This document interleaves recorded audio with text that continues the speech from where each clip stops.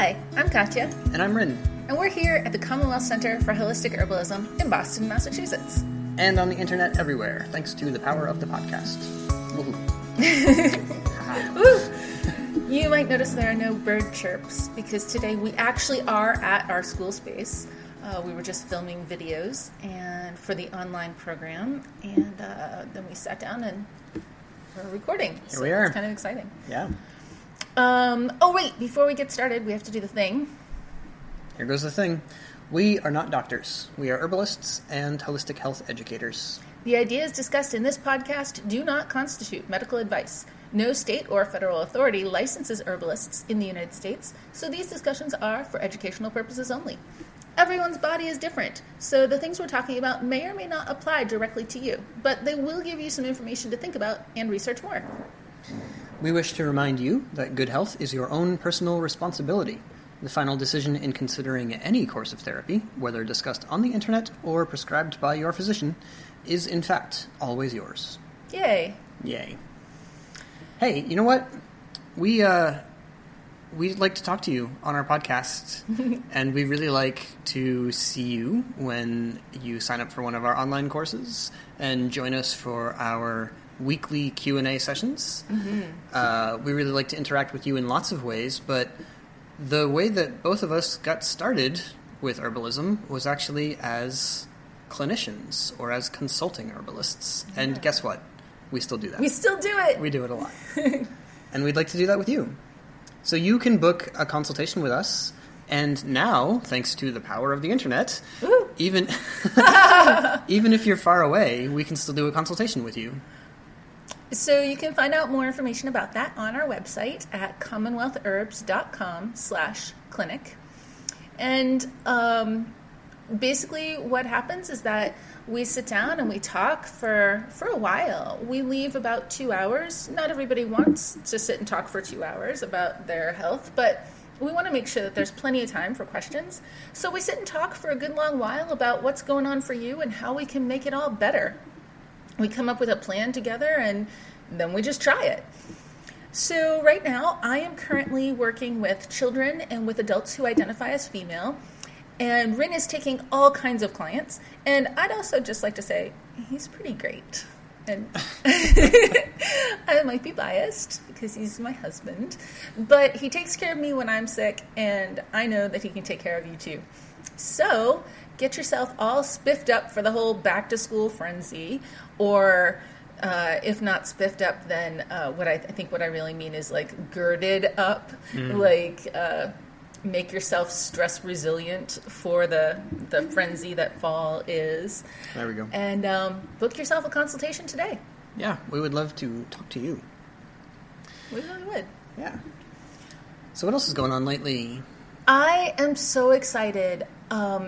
This week, an incarcerated person wrote a letter just completely out of the blue, saying that he wanted to take our online program, and was there any way that we could work within the prison rules to do that. And we're so excited that we can't even see straight. We're really excited to make this available to him. The internet isn't available to him, but we're working out a system with the warden there of how we can get the videos and the materials to him. And I'm so excited that the administrators are willing to help us work this out for him also. So, of course, I have dreams of, maybe someday they can even have their own herb garden. But for now, I'm just so excited to be supporting this man who wants to learn about plants, and he wants to learn about getting healthy and taking care of his family and his community. And I think that's amazing. When anybody wants to learn about plants, I'm just thrilled, because really that's how we're going to save the world, basically. I really hope this is just the beginning. Yeah, and I mean, this is, of course, something else that we're interested in just as people who'd like to see a better world. There's huge issues around injustice for people who have been incarcerated. Lots of issues to do there with race and with mass incarceration policies and things like that that are really, really big, enormous problems that are going to take work on a lot of different fronts to resolve. So Yeah, we feel excited that we can play even a small role in some of those changes or some improvement in the lives of these people. You know, even when you come out of incarceration, it's really hard to get a job. Mm-hmm. And he was very upfront that he wants this to be a profession for him, and he wants to be able to use this to support himself when he gets out. And I'm so excited to help make that possible, because if you have the skills to be self-employed, then you don't have to go through all that problem with people don't want to hire you or whatever. So there's just so many wonderful things about this. Yeah. So, if you happen to know any people who are in this kind of a situation who would like to study herbs, then let us know, let them know, and we'll see if we can get something going. Yeah. Yeah, it would be so great if this became like an entire big program, and, prisons and plants, and it would be great. It would be great.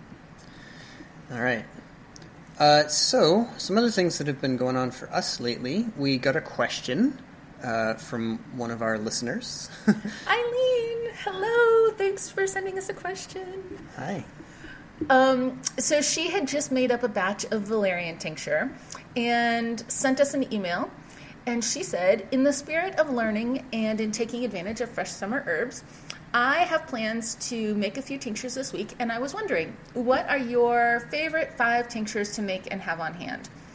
That would, of course, actually be 10, because I know you both don't always love or need the same plants, but you said you welcome questions, and so there you go. And we do welcome questions. We're so excited that you wrote one. So normally this would be impossible to keep at 5. This is a hard question. It's a hard question. We spent most of the day thinking about it. We like to play the Herbs on a Desert Island game. I think that's like one of the favorite herbalist games. Like if you were like stranded on a desert island, what X number of herbs would you? And usually people try to say like which 9 herbs would you take with you, and I can like never get it down to lower than 13. Yeah. And I have a little asterisk there in my notes because there's a thing I want to come back to on that thought, but I'm going to do it at the end, I think. So stay tuned. You have to listen to the whole episode. Anyway, I much prefer tea to tincture. So I was thinking, I might actually be able to keep it to 5. For tinctures. Yeah. Yeah. If it was just straight up herbs in any form, I don't think I could do it. But so this is plants that you enjoy taking in tincture, mm-hmm. and you find make a big difference for you. And that I want to keep on hand. All right. Okay, ready? So what have you got? I've got ghost pipe, tulsi, calamus, ginger chamomile, which is not cheating. That's... It's one tincture. Is it indeed? It is. Ah, yes. And lobelia. And do you want to share yours before I talk about mine, or should we? Yeah. My list was going to be Solomon's seal, catnip, yarrow, and sage. Together? Probably, yeah. Kava and cayenne. So the first thing to say about this is that when we wrote them both down, Rin sort of looked at them and made an observation. Oh, yes, I can tell you about it. I'm awake. I'm here, yeah. It was that both of us included an herb for helping us calm down, and those are different for each of us. Both of us included a high-powered herb, your lobelia and my cayenne. Both of us included an herb that one of the ways we work with is as an herb that skirts along the interface between the physical and the emotional. So I'm thinking there of the ghost pipe and the Solomon seal. Mm. We both chose gut herbs. You've got calamus, I've got the catnip, and both of us also put a put your head in the right place herb. You've got the tulsi there. I have the yarrow and sage for that purpose. So there's lots of different ways to read these lists. We'll talk now about what are the amazing things about each of these plants. But I just found it intriguing that those were the priorities for us. Yeah. There's different ways that we could outline the game here. It could be like, what herbs would be most important for survival in a post-disaster situation? And I'd probably choose a few different plants in that case. Like a good strong antimicrobial would make its way into my list at some point.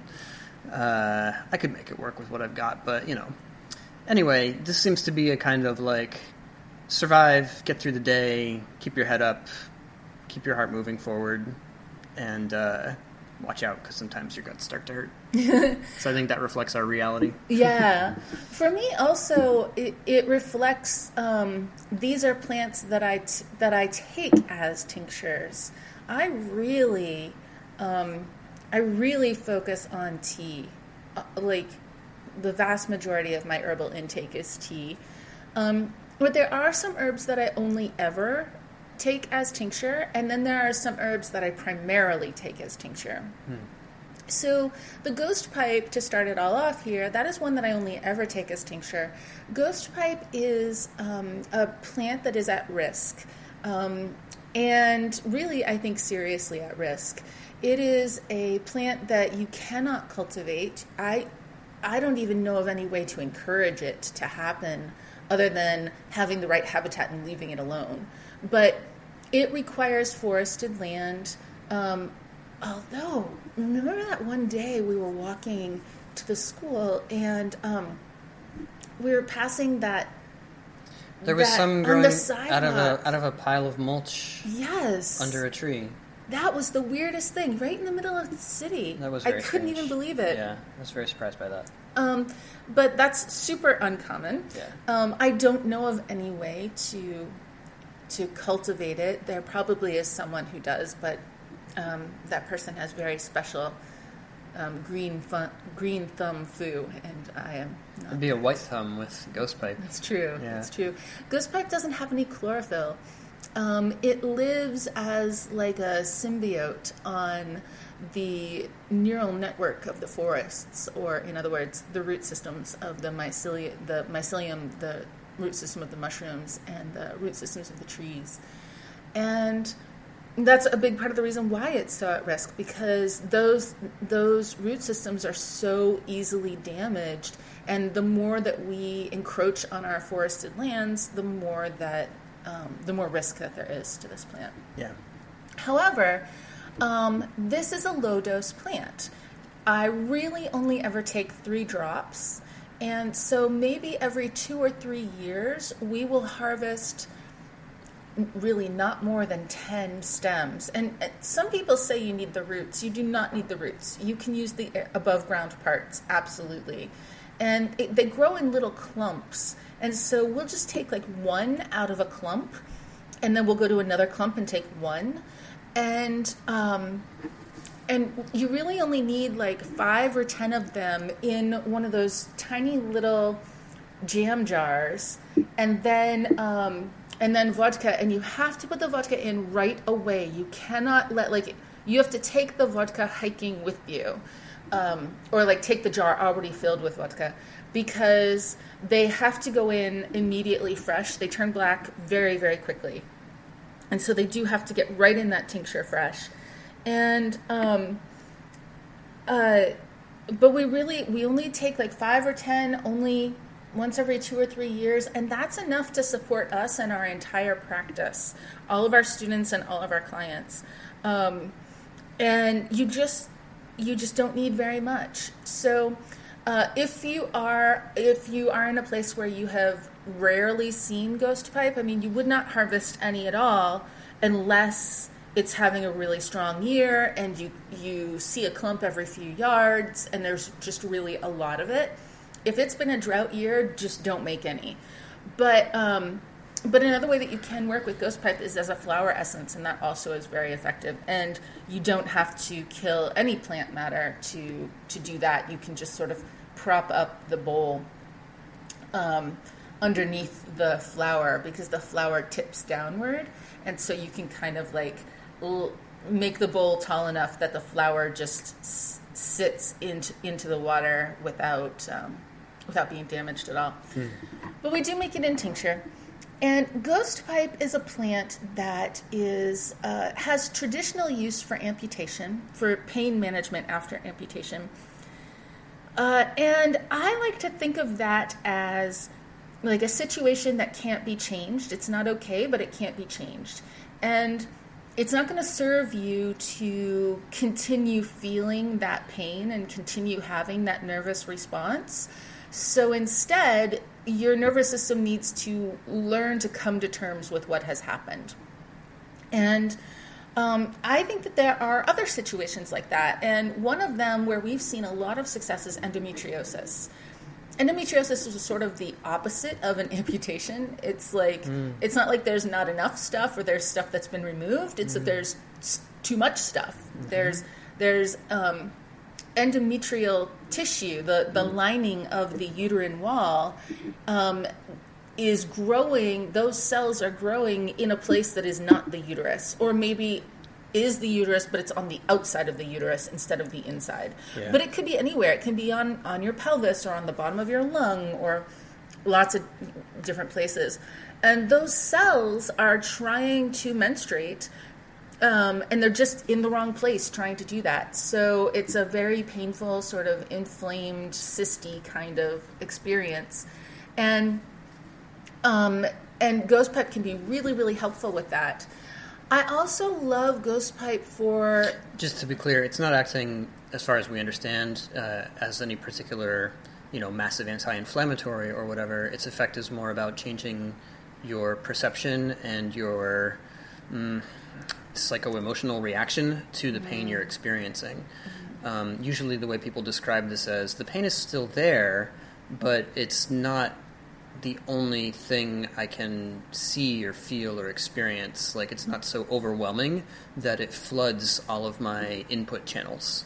You know what I mean? Like, you're able to see your way around the pain, or to not push through so much, but function in spite of the fact that you still feel that the pain is there, but it doesn't overwhelm your perceptions in the way that it easily can when it's kind of uncontrolled. Yeah. Anyway, so the other thing that I really love Ghost Pipe with is those situations where anxiety is coming from overstimulation. And I kind of think about the Ghost Pipe as growing on the internet of the earth, because that's what's happening with all those root systems.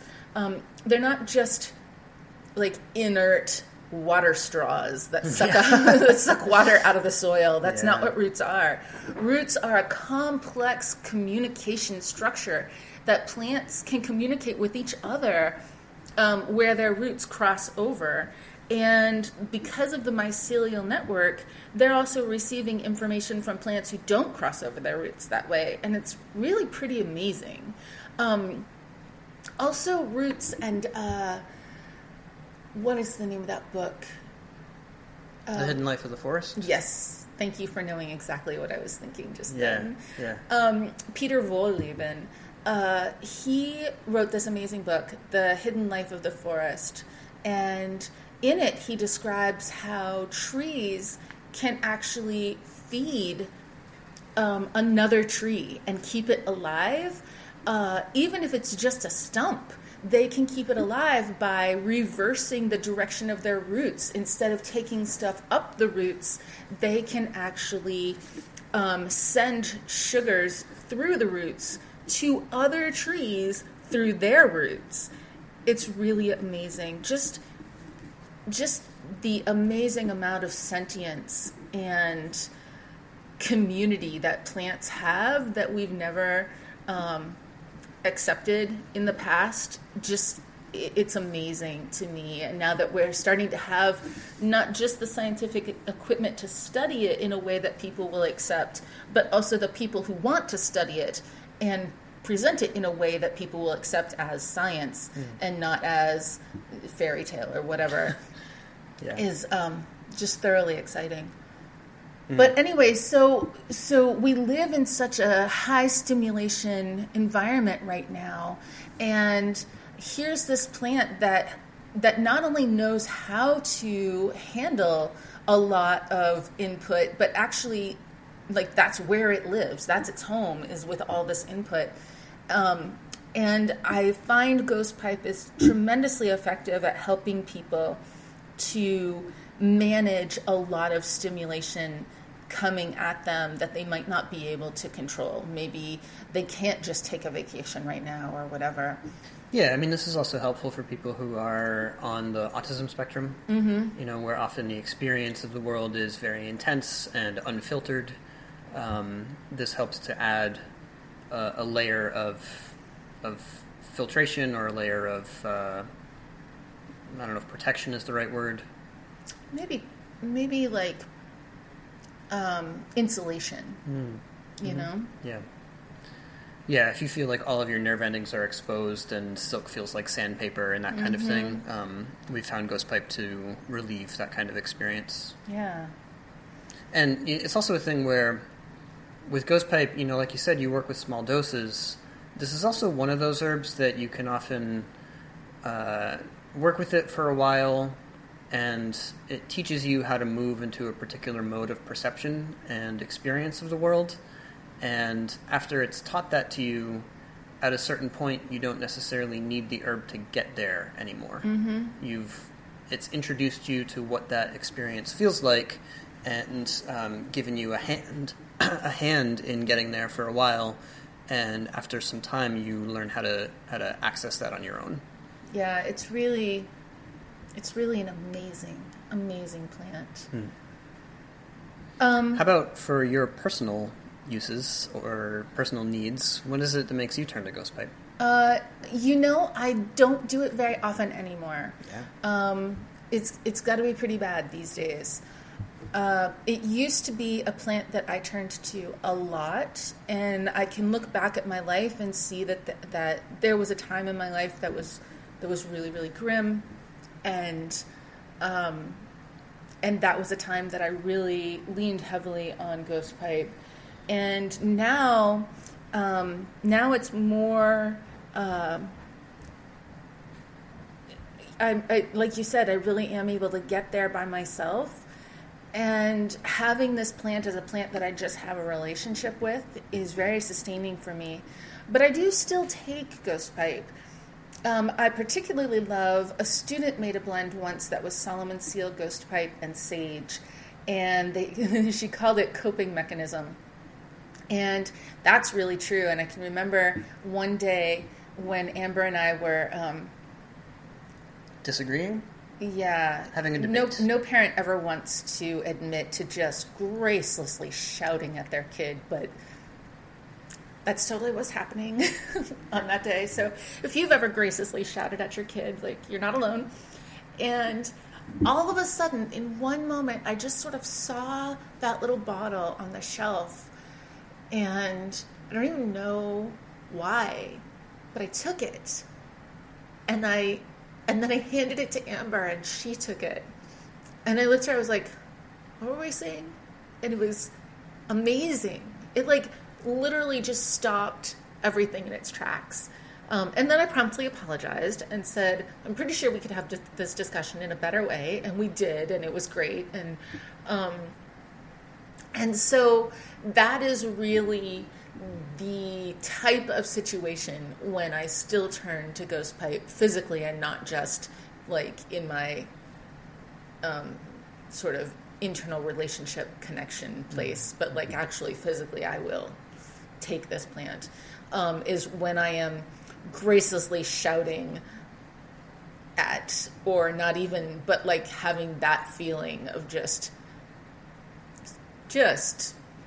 falling completely apart. And that's a thing that happens sometimes. Yeah. So Ghost Pipe is pretty amazing. Since I gave up Twitter, things got a little better. I really liked to read politics on Twitter, and I used to justify it by saying, but it's all these law professors and really intelligent people who are giving me good educational information so that I can understand the complexities of it was really amping me up, and that was not good. And I think maybe that's where we shift over into Tulsi too. Yeah. Not just Ghost Pipe, but Tulsi. Tulsi is a plant that I do love as tea, absolutely. But sometimes you need something super fast acting. And sometimes also everything is just too grim for you to have enough energy to make yourself tea. So Tulsi tincture is totally the solution to that time. And I really like Tulsi elixir even more, but tincture will completely do the job. And yesterday I was with a client who said, sometimes I feel so heavy and so disconnected and so stuck in a fog of gray that I can feel thirsty and want a drink of water, and the water is just right on the table, but I can't quite reach it from the couch without moving a little, and I just shake my head and say, nah, it's not worth it. And for this reason, I said, I think you should keep Tulsi tincture in your pocket all of the time, because at least then it's very close. But that is such a great explanation of why I like to tincture Tulsi, because sometimes things are just too much enshrouded in a fog of gray to go and make yourself a pot of tea. And I mean, obviously, I mean that metaphorically. And then the funny thing is that sometimes when you take the Tulsi, then you realize like the cloud of gray was not actually as opaque as you thought it was, but it seemed that way for real in that moment. And I think that's how a lot of emotional things are. Once you have something that helps you shift out of whatever's got you down, in retrospect, it's so much easier to look back and say, hold on, that wasn't actually such a big thing. But it can be tremendously difficult to do that when you're in that place of gray. So Tulsi tincture, absolutely. Calamus, I have here. I do like calamus in my not coffee blend, but I don't really like calamus tea all by itself. And you like to chew on calamus roots, just how they are. Yeah, definitely. But I don't love that either. Calamus, really my favorite way to work with it is just straight in a tincture, not in a formula, all by itself. Because it is an amazing and potent plant. I am really convinced. I have not seen science on this, but I am thoroughly grounded in my hypothesis that a big part of calamus's function is on the vagus nerve. I really, really believe that. And I have a lot of reasons for my hypothesis, and someday I will be able to design a laboratory test, and that will be great. But until then, I persist in my hypothesis. Because what's going on with calamus? Traditionally, you'll hear two things about it. Well, you may hear many things, but two of the things that you'll commonly hear. One is that it is excellent for gut complaints and stomach complaints and helping you to improve digestion. And of course, one aspect of that is simply the bitter flavor. Anything that's bitter will stimulate improved digestion.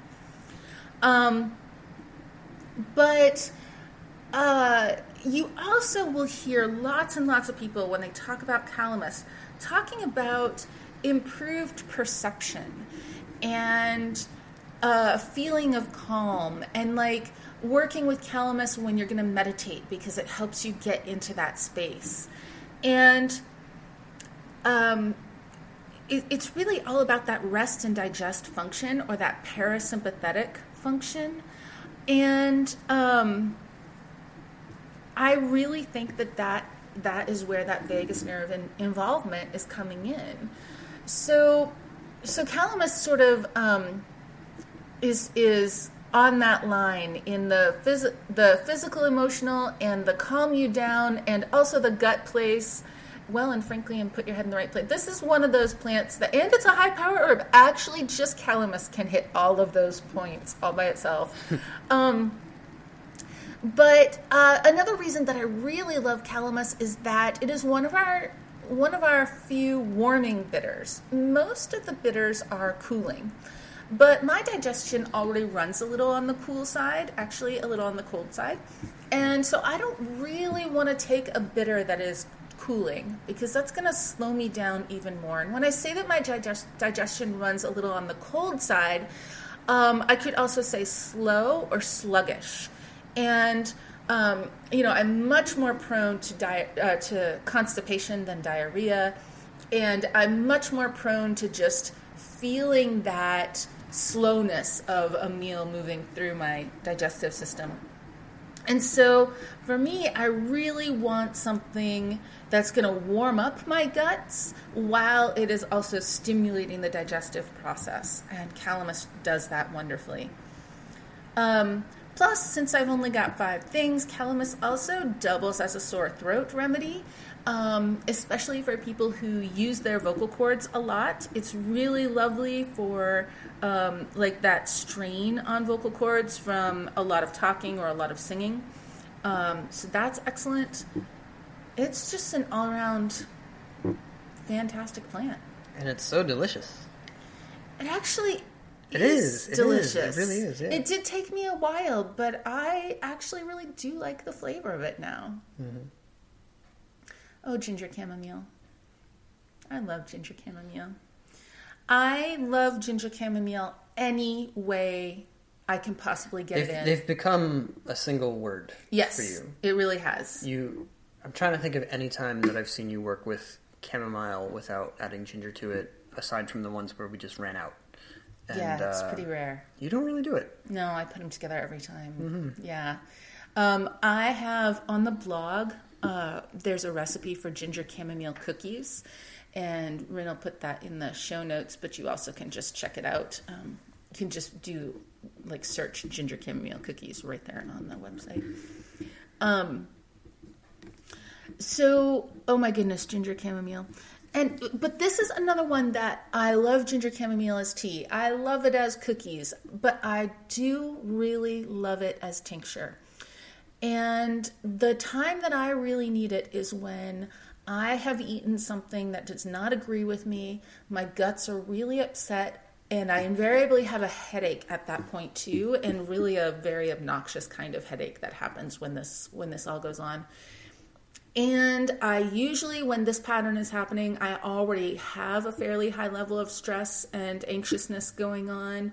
And I get into cycles of this where it just happens multiple nights in a row. And it really does correspond with a big period of stress. But when that's happening, especially if I've eaten too much, then I don't want to drink a pot of ginger chamomile tea. That's just too much. I don't want to put anything more in my stomach. And the tincture of ginger and chamomile together is tremendously soothing. It is the best thing for me for a headache. It's the best thing to help me sleep, and it's the best thing when my guts are upset. And I would be hard-pressed to get through life without ginger and chamomile together. I really love them. Mm-hmm. Mm-hmm. Okay, and then my last one here is lobelia. And lobelia is a lifesaver, literally, because I am anaphylactically allergic to marijuana, which, yes, is the most inconvenient allergy on the planet, especially now that marijuana is legalized for recreational purposes in Massachusetts. It is literally everywhere. And I've done a lot of work on this allergy over the years. I found out about it when I was probably 20 or 21. I had my very first apartment out of college, and my landlord lived upstairs, and he grew marijuana, and I had never really come in contact with it before, partially because I was kind of a goody-goody, and partially because for most of high school and most of university, I lived in Germany and Russia, and it just wasn't very common in those countries at that time. And so I really had never, ever come in contact with it until this apartment. And I had no idea what happened, but I ended up in the hospital. And initially, this was a very serious anaphylactic. I would be hospitalized every time and put on a lot of prednisone, and that was not fun at all. But over the last 20 some odd years, and especially over the last 10 years, I've done a lot of work on this allergy in terms of just working on my overall immune system and getting myself out of an autoimmune state. And also just working in general a lot on making my body healthier overall. And now my reactions to marijuana are obnoxious, but not life-threatening. And but when I was younger, I did have an EpiPen, and I did have occasion to use it, and that is not a fun experience. And then I had Amber, and sometimes when you have a baby, you panic about things that are unreasonable. And one of those things for me was, oh no, what if my baby gets my EpiPen? And I want to be clear, they're designed that babies can't accidentally jab themselves with them, but I just had a big panic about it. And then I was like, wait, I'm an herbalist. There must be another way. And it turns out there is, and that other way is lobelia. Now, if you're a person with an anaphylactic allergy and you carry an EpiPen, I am not in any way saying that you should just throw away your EpiPen and just carry lobelia and life will be fine for you. It might be fine for you, or it might not. And a life or death situation is not necessarily something that you want to just experiment with. But if you have anaphylaxis to a somewhat milder degree, and it is not life and death for you, then it's nice to know that there is an herb out there that can do this job. And in a first aid situation, you can't just walk up to somebody else and administer epinephrine to them. So it is nice to know that if you're in a first aid situation and somebody just got stung by a bee and they didn't even know that they were allergic to it, and there's nothing else around and you've called 911, you could, that would be a great time to say, well, let's go with the lobelia and let's just see. I mean, help is on the way. Let's go with it. You've done everything else that you can do. It's really effective. And we have a friend who, Sean Donahue, he's an herbalist on the West Coast now, but a long time ago, he lived in Boston. And we would hang out together, and it was, as I was very excited about lobelia, and he has very severe allergies and very severe asthma, and also a huge love of cats. And so he would have these just huge asthma attacks, at least once a month because he just couldn't not hug a cat. And he worked with lobelia for those purposes as well. And again, I'm not saying that if you have asthma, you should throw away your rescue inhaler, but it's nice to know that there is a plant that can help with this. Yeah. Also, oh my goodness, I can't believe I just almost left out that lobelia is a phenomenal muscle relaxant anywhere in the body, not just a bronchodilator, but like really anywhere in the body, and you can do it topically. So that's really excellent. If you have a spasmy muscle, you can take a couple drops internally and then just rub it into wherever the spasmy muscle is. It's wonderfully relaxing. The only trick about lobelia is that it is emetic, which means it can cause vomiting. Now, sometimes that's a benefit. Sometimes that's what you want. But if you don't want to vomit today and you do want to take some lobelia, the way that you manage that is just take a very small dose. For some people, that might be 3 drops or it might be 5 drops. For me, that's a couple of droppers full, but I have been taking lobelia for 20 some odd years now, and I have a slow constitution anyway, so I typically do take higher doses. If you were to take 2 droppers full right off the bat, I mean, the worst thing that can happen is you would vomit, and you might not be thrilled about that. But definitely do a little experimentation to see what the right dose is for you. And then you know what your dose is, and you can take that when you really need some strong relaxation, especially that physical relaxation, like some strong muscle relaxation. Yeah. There are some books and things where if you look up lobelia, particularly foraging books and plant ID books and things like that, that have extremely overblown cautions about the supposed toxicity and deadliness of lobelia. And believe it or not, a lot of that actually goes back to like the early 1800s, and there were some court cases around an herbalist who worked with lobelia a bunch, and people tried to claim that it was a deadly herb and he killed people and this and that, and those cases got thrown out, but the sort of slander against this poor little plant has persisted ever since. So rumors of its poisonousness have been greatly exaggerated. But yeah, it can make you vomit. So, still treat lobelia with respect. Yeah. Okay. So my list begins with Solomon's seal. And this is actually one that you wanted to include in your list at first. For good reason. This is a really fantastic plant. It's one that, we've spoken about a few different times on the podcast so far, but if you're a new listener, then let's just say that my major reason for wanting Solomon's seal with me in tincture form is that it's a really effective remedy for a sprain or a strain, joint pain, joint dryness, cracky joints that pop and snap and crackle at you. It's just very wonderful and targeted and effective for a lot of different connective tissue problems.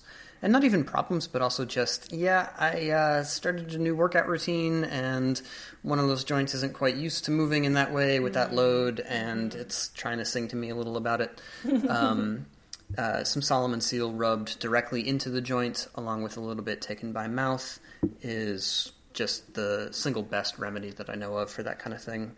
So I turn to it a lot for those kind of issues.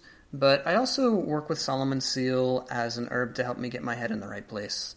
A lot of times, if I'm getting stressed out, then my natural tendency towards tension will become even more pronounced, and I can get very tense indeed, both physically and also mentally, emotionally, cognitively, where I'm feeling like the range of options or the range of things that I can see as a solution or as a potential or as an idea starts to get limited, and I start to become kind of stubborn, and I really dig myself into where I am and get bogged down in that. So Solomon seal is an herb that I've found to help me out a lot when I'm in that state.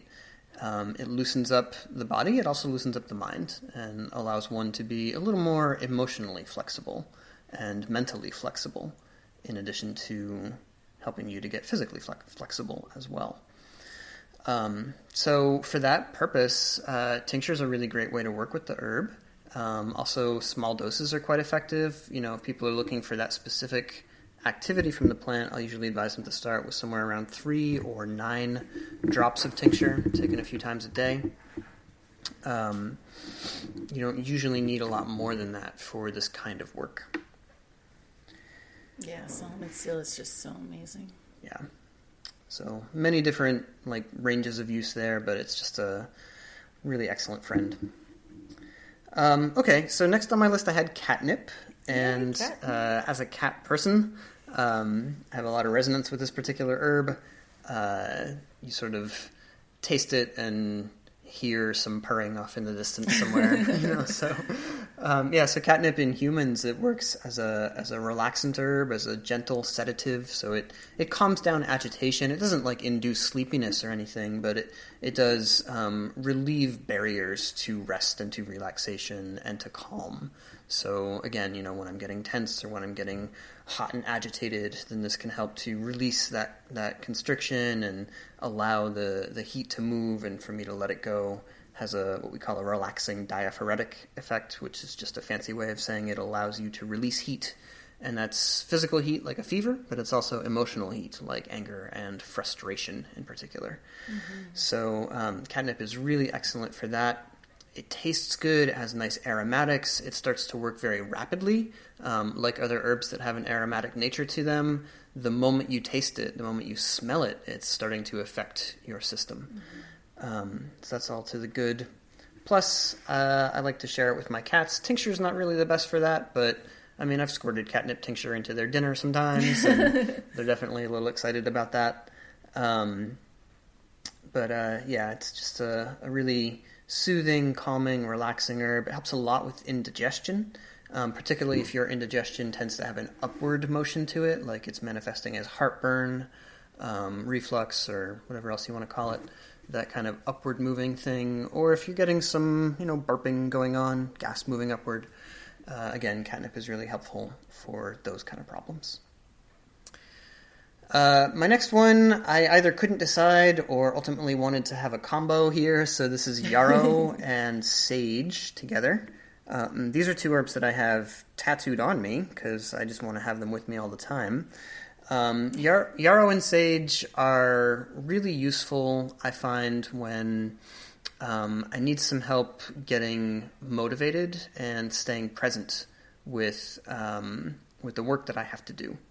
And I sort of divide these a little bit. Like if things are more about physicality, I might take myself a squirt of yarrow tincture to stimulate some blood movement and get this kind of upward energy, get things moving in that direction. Yarrow is a circulatory stimulant. It's mostly a dispersive, so if you take it by mouth, it's going to find all the places in your body where the blood's been kind of stagnant and get it moving again. Get that circulating out to the periphery, out to the surface, to those tiny little blood vessels. Get things moving along in a really good way.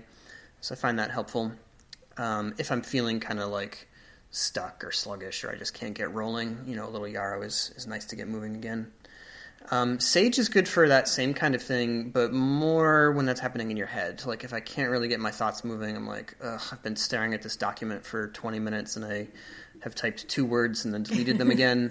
Then some sage is really handy here. And, sage, it's getting some modern study for things like Alzheimer's and dementia. Historically, people understood that this was an herb that was important for mental acuity, things that today we would classify as depressed states of the mind. And there was a period sort of in between, the olden days and the modern days, probably within that same period between 1930 and 1960, when a lot of things in Western herbalism were forgotten in the U.S. in particular, where people didn't really consider sage as a neurological or a mental active plant. But honestly, that's the way that we tend to turn to it most frequently. And it helps with digestion and a bunch of other things, but really, it's like when you feel, and this is something I'm super prone to, when you feel overwhelmed, and on top of it, you feel like no one can help you, and if they tried, they'd just screw it up anyway, and you'd have to do it again. When you get in that place, and it's not necessarily true when you're in that place, but you're so convinced of it, and that is, for me, Sage the time. Giant sage flashing light, you know? Yeah. Cool. So, sage is a good friend. All right. And then my next tincture here selection was kava. Kava. So this is not a local plant to where I live. If you are out there in Hawaii or Polynesia, then hi. And I hope you have some kava in your life, because that would be appropriate and wonderful. But it's such a fantastic herb, and there's really nothing else that's quite like kava.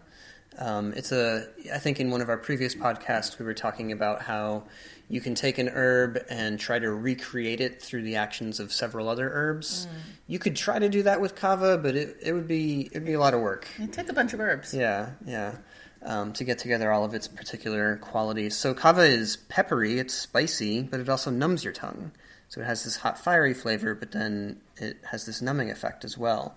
Kava is a stimulating plant, but it's also relaxing. So it increases blood movement and digestive activity, but it also soothes and calms and relieves physical tension, mostly in the skeletal muscles, the ones that you have direct control over. So like your neck and your back and places where you carry tension when you get stressed out and anxious and all bound up.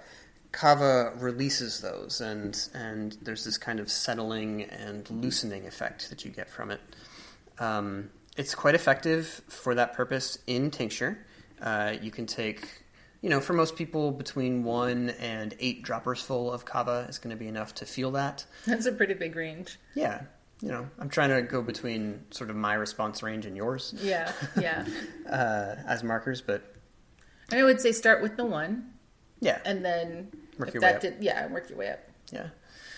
But kava, It's nice because while it relaxes your body, it doesn't dull your mind. You can stay thoughtful, you can stay present, you can stay, thinking about some complex problem or a theory that you're trying to take shape, even while the kava is in there in your body, releasing that neck tension that's been bugging you and distracting your mind, or release that lower back pain that's been making it hard for you to settle in and do what you need to do. So I find that effect to be very, very handy. And, when we release the physical tension, we also start to release some mental tension as well. And so you can settle in, you can relax, you can calm down. So kava is just fantastic in those ways. There's some other things it can do. Kava can fight off a UTI, and that aspect of it is one that's not as appreciated in modern herbalism, but was considered to be its primary application a couple hundred years ago. Kava... At least by white people. Right, yeah. Kava is a pain-relieving herb as well, so you can rub it into places where you have pain, or you can take it for digestive pain or urinary system pain as well. It will deliver activity to those parts of the body. So there's a lot of other things that we could accomplish with that plant, but for me it's mainly... I'm getting all tense, I'm getting agitated, it's manifesting as this constrictive effect in my physical body. I need to release that, let things loosen up again, and kava really, really helps with that. My last herb, I chose cayenne this time, in part for symmetry with your lobelia. The two of these actually go together in a lot of formulas we work with, but cayenne on its own is an archetype of fire. Cayenne is going to light things up for you. I was talking about sage earlier as one for when my brain is a little fogged in and sluggish. If it's really bad, I'll take some cayenne tincture. If I'm just like, man, I can't move, I can't think, I'm stuck in the mud. And cayenne tincture tastes exactly like what you think it would taste like. Oh yeah, it's so intense. It's one drop. It's totally That's usually what I'm taking when it's cayenne tincture. Is a single drop or maybe 3 drops or something like that. But it's very strong, and it's a fantastic vital force stimulant and a circulatory stimulant. It specifically improves the circulation of blood back to the heart muscle itself. For this reason, it does have some first aid uses that can go all the way up to intervening in a heart attack that's in progress. There are a number of cases of herbalists doing that for themselves and others. Yeah. So, obviously, still call 911. Yes, of course. But while you're waiting, try some cayenne. A lot of it. Yeah, more than a drop in that case. But you probably figured that out. I also, in a first aid situation, love cayenne for the first responders because it doesn't give you that jitteriness of caffeine, and caffeine can mess up my judgment sometimes, and cayenne doesn't do that. It doesn't give you the jitters. It doesn't do any of that stuff. It just sort of, yes, I am here. It can be a persistence remedy in that case. I've just got to keep going. I would love to stop and rest and whatever, but I can't right now because it's an emergency or because whatever reason. Cayenne is going to keep you going as long as you need to. So, for those reasons, and then also for topical application, I've been working out a lot more lately and getting little irritations or places where I know that, I got to take care of that joint because if I be good to it for the next couple days, it'll be fine by the time my next workout rolls around, but if not, then it's probably still going to hurt by then.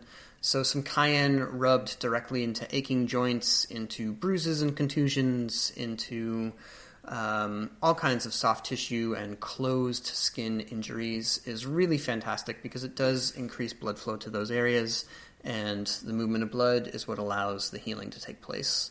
So it's extremely fantastic for that, and it can also relieve pain, especially after the 3rd or 4th application in the same place.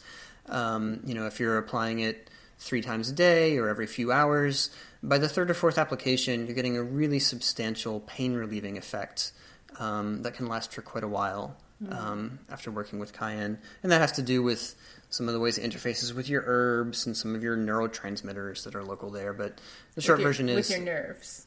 Yeah. Oh, it sounded like you said it interfaces with your herbs. And No, your nerves. Your nerves, yeah. And I was like, oh, that's funny. Yeah.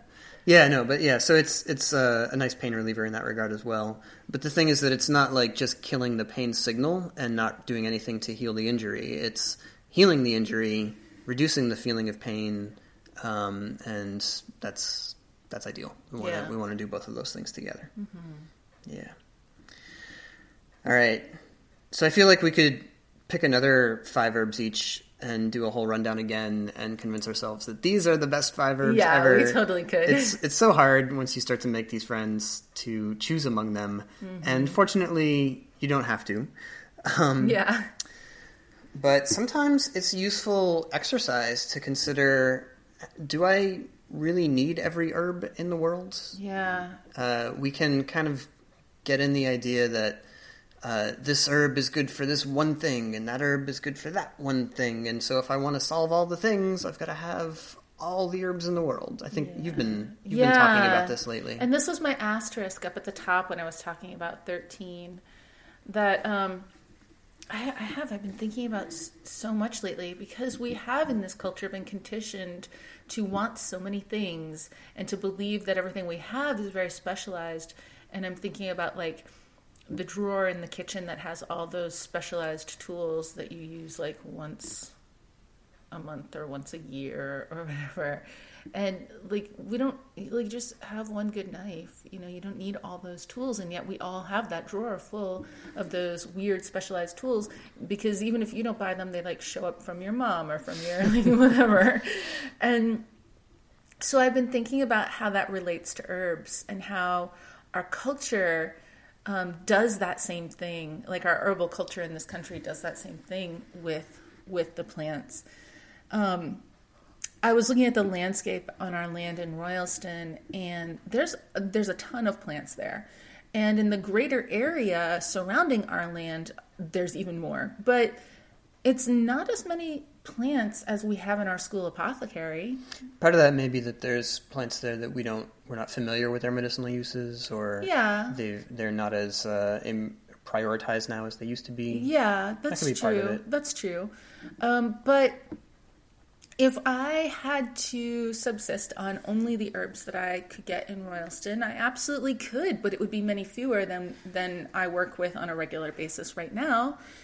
And you know, when we were writing our book, we were really thinking a lot about that. We were trying to get it down to 35 herbs that would be all you needed for a whole year to support your family or a small community.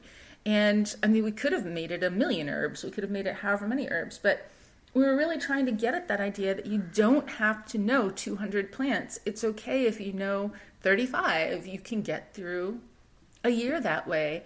But lately I'm thinking, you know, can it be less than that? Could it be 13? Could I go through an entire year, do everything I need to do with 13 plants?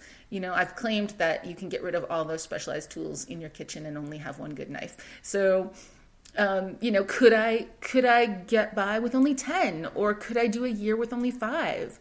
And so then I started thinking, well, what would it be if it was 5? And, this isn't tinctures, this is in any form, and my thinking was maybe chamomile, goldenrod, calamus, gold thread, and then maybe yarrow or self-heal. And I know ginger's not on that list, and you know, that's hard, but I was thinking about plants that grow on our land.